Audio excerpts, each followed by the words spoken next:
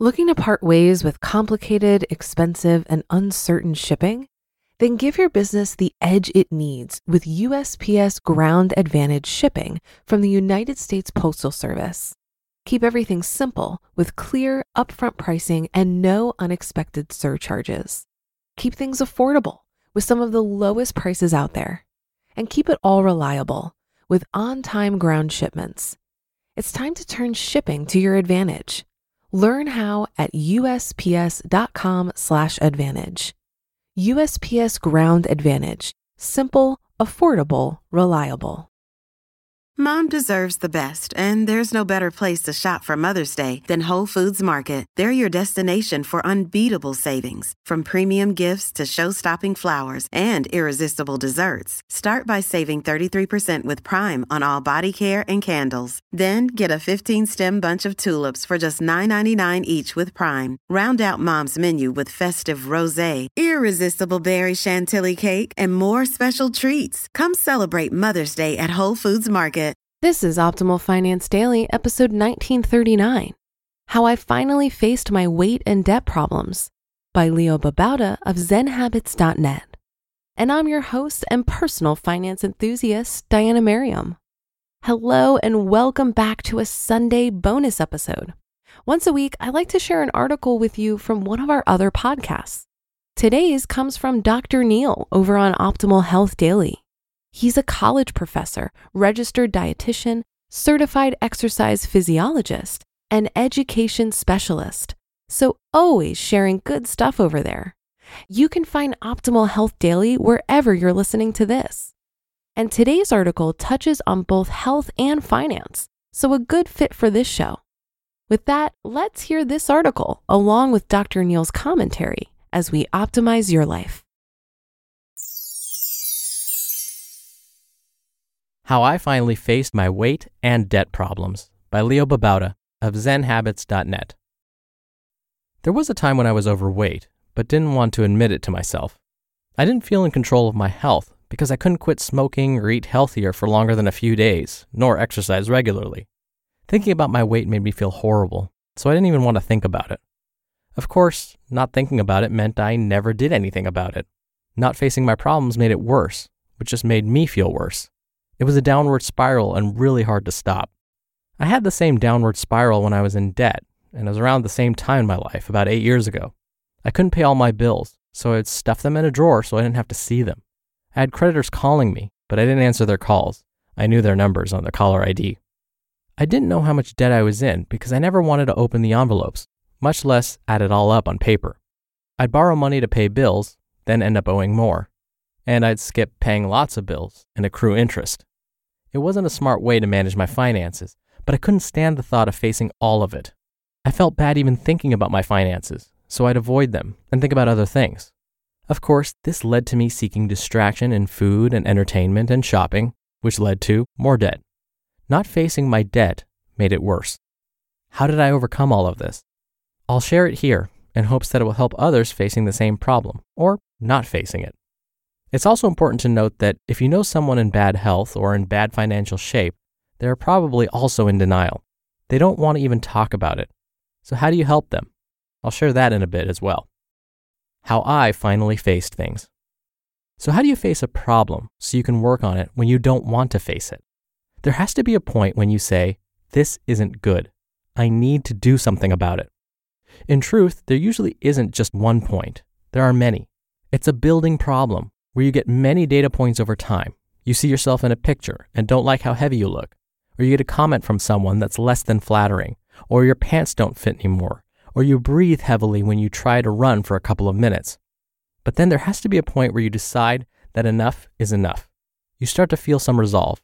You decide you can do something, that it's not insurmountable. How exactly I got to that point, I can't fully remember, but I do know that there were several things that helped me. 1. Inspiration. Seeing other people with similar situations who overcame the problem in blogs or podcasts and magazines mainly. 2. Doability. I didn't think I could lose all the weight or overcome my huge mountain of debt in a day or a week, but having a small step I could actually do was mentally empowering. If I could do something in a day or two, that was doable. I felt like I could take control again. 3. Motivation. When I saw that my health problems were going to be an example for my kids, I knew I had to make a change. When I saw that my financial problems were hurting my family, I knew I had to make a change. In both cases, my motivation for change was bigger than myself.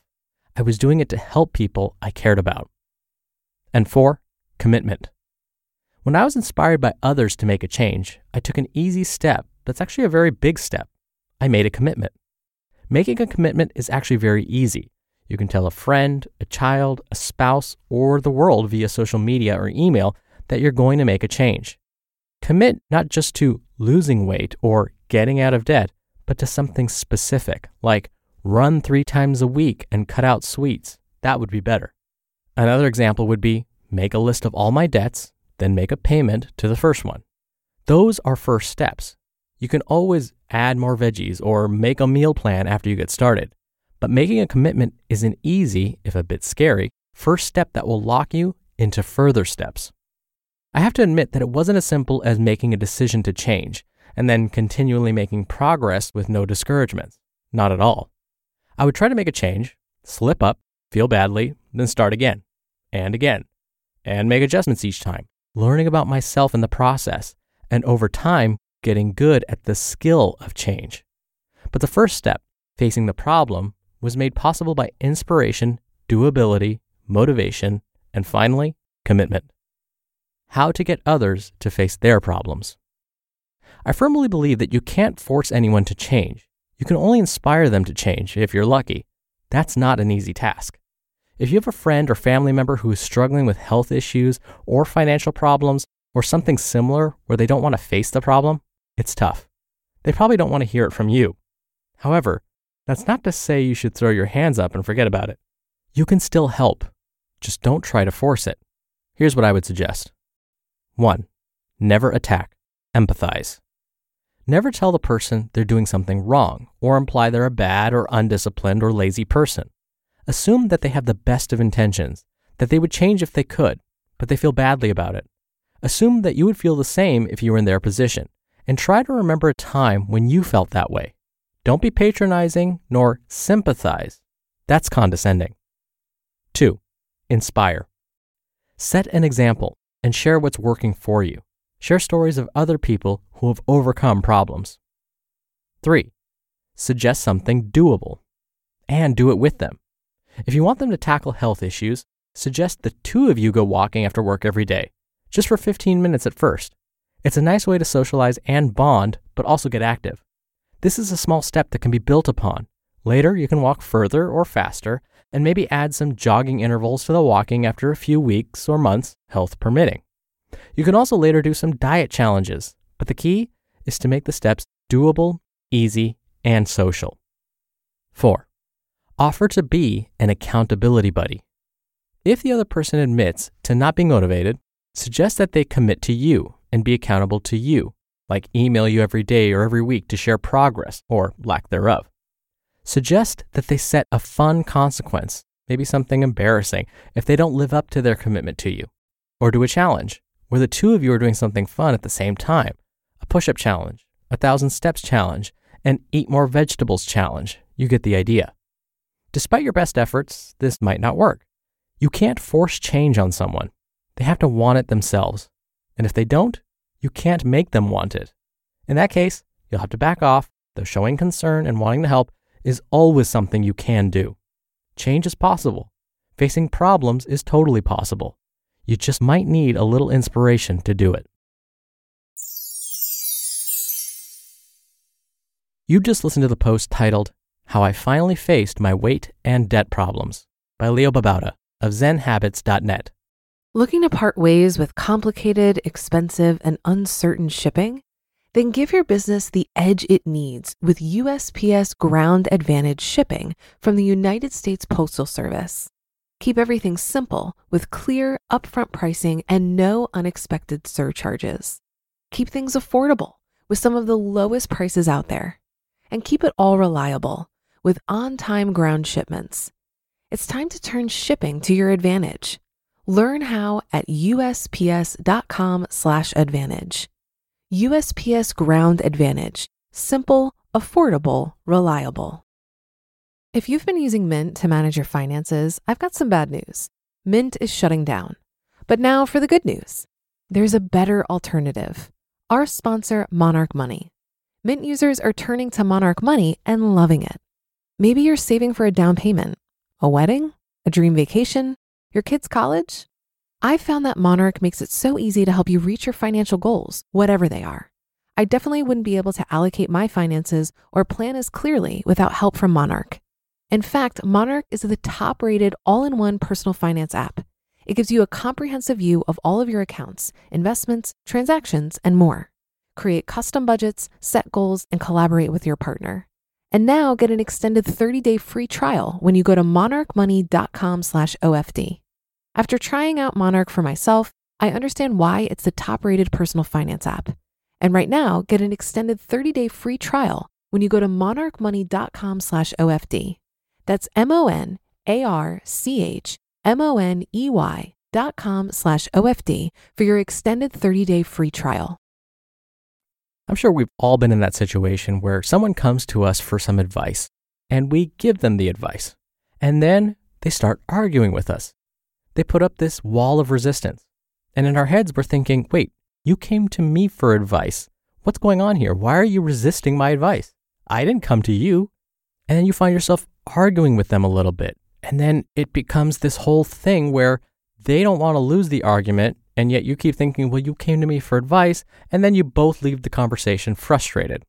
And so Leo was absolutely right. When a person comes to you and they sound like they need some help or they want some advice, it's probably in your best interest to not jump right in and give them that advice. Sounds counterintuitive, I know. Sometimes they just want to be heard. And so Leo's first rule, never attack, empathize, is absolutely correct. Sometimes you just need to listen. Let them know that you hear them, but refrain from giving any advice. I promise you, the conversation will go a lot more smoothly. But then what if they say, just tell me, what do you think? What advice do you have for me? Well, then at that moment, they're hopefully ready to hear it. There's this whole field of counseling psychology called motivational interviewing. This is something I teach my students. And one of the first things we learn is to not give advice. My students are usually shocked by this. They're getting advanced degrees so that they can give advice. But really the first thing people need to do is listen. And when you start listening, sometimes people can actually talk themselves into change. The idea doesn't even have to come from you. If you want to learn more about motivational interviewing, do a Google search on Stephen Rollnick. He was kind of the founder of this, and he's got lots of wonderful resources. If you can master motivational interviewing, I guarantee people will be flocking to you for advice. All right, I hope you have a wonderful Monday. Have a great start to your week. I'll be back here tomorrow with a post from regular contributor Nia Shanks, and where your optimal life awaits.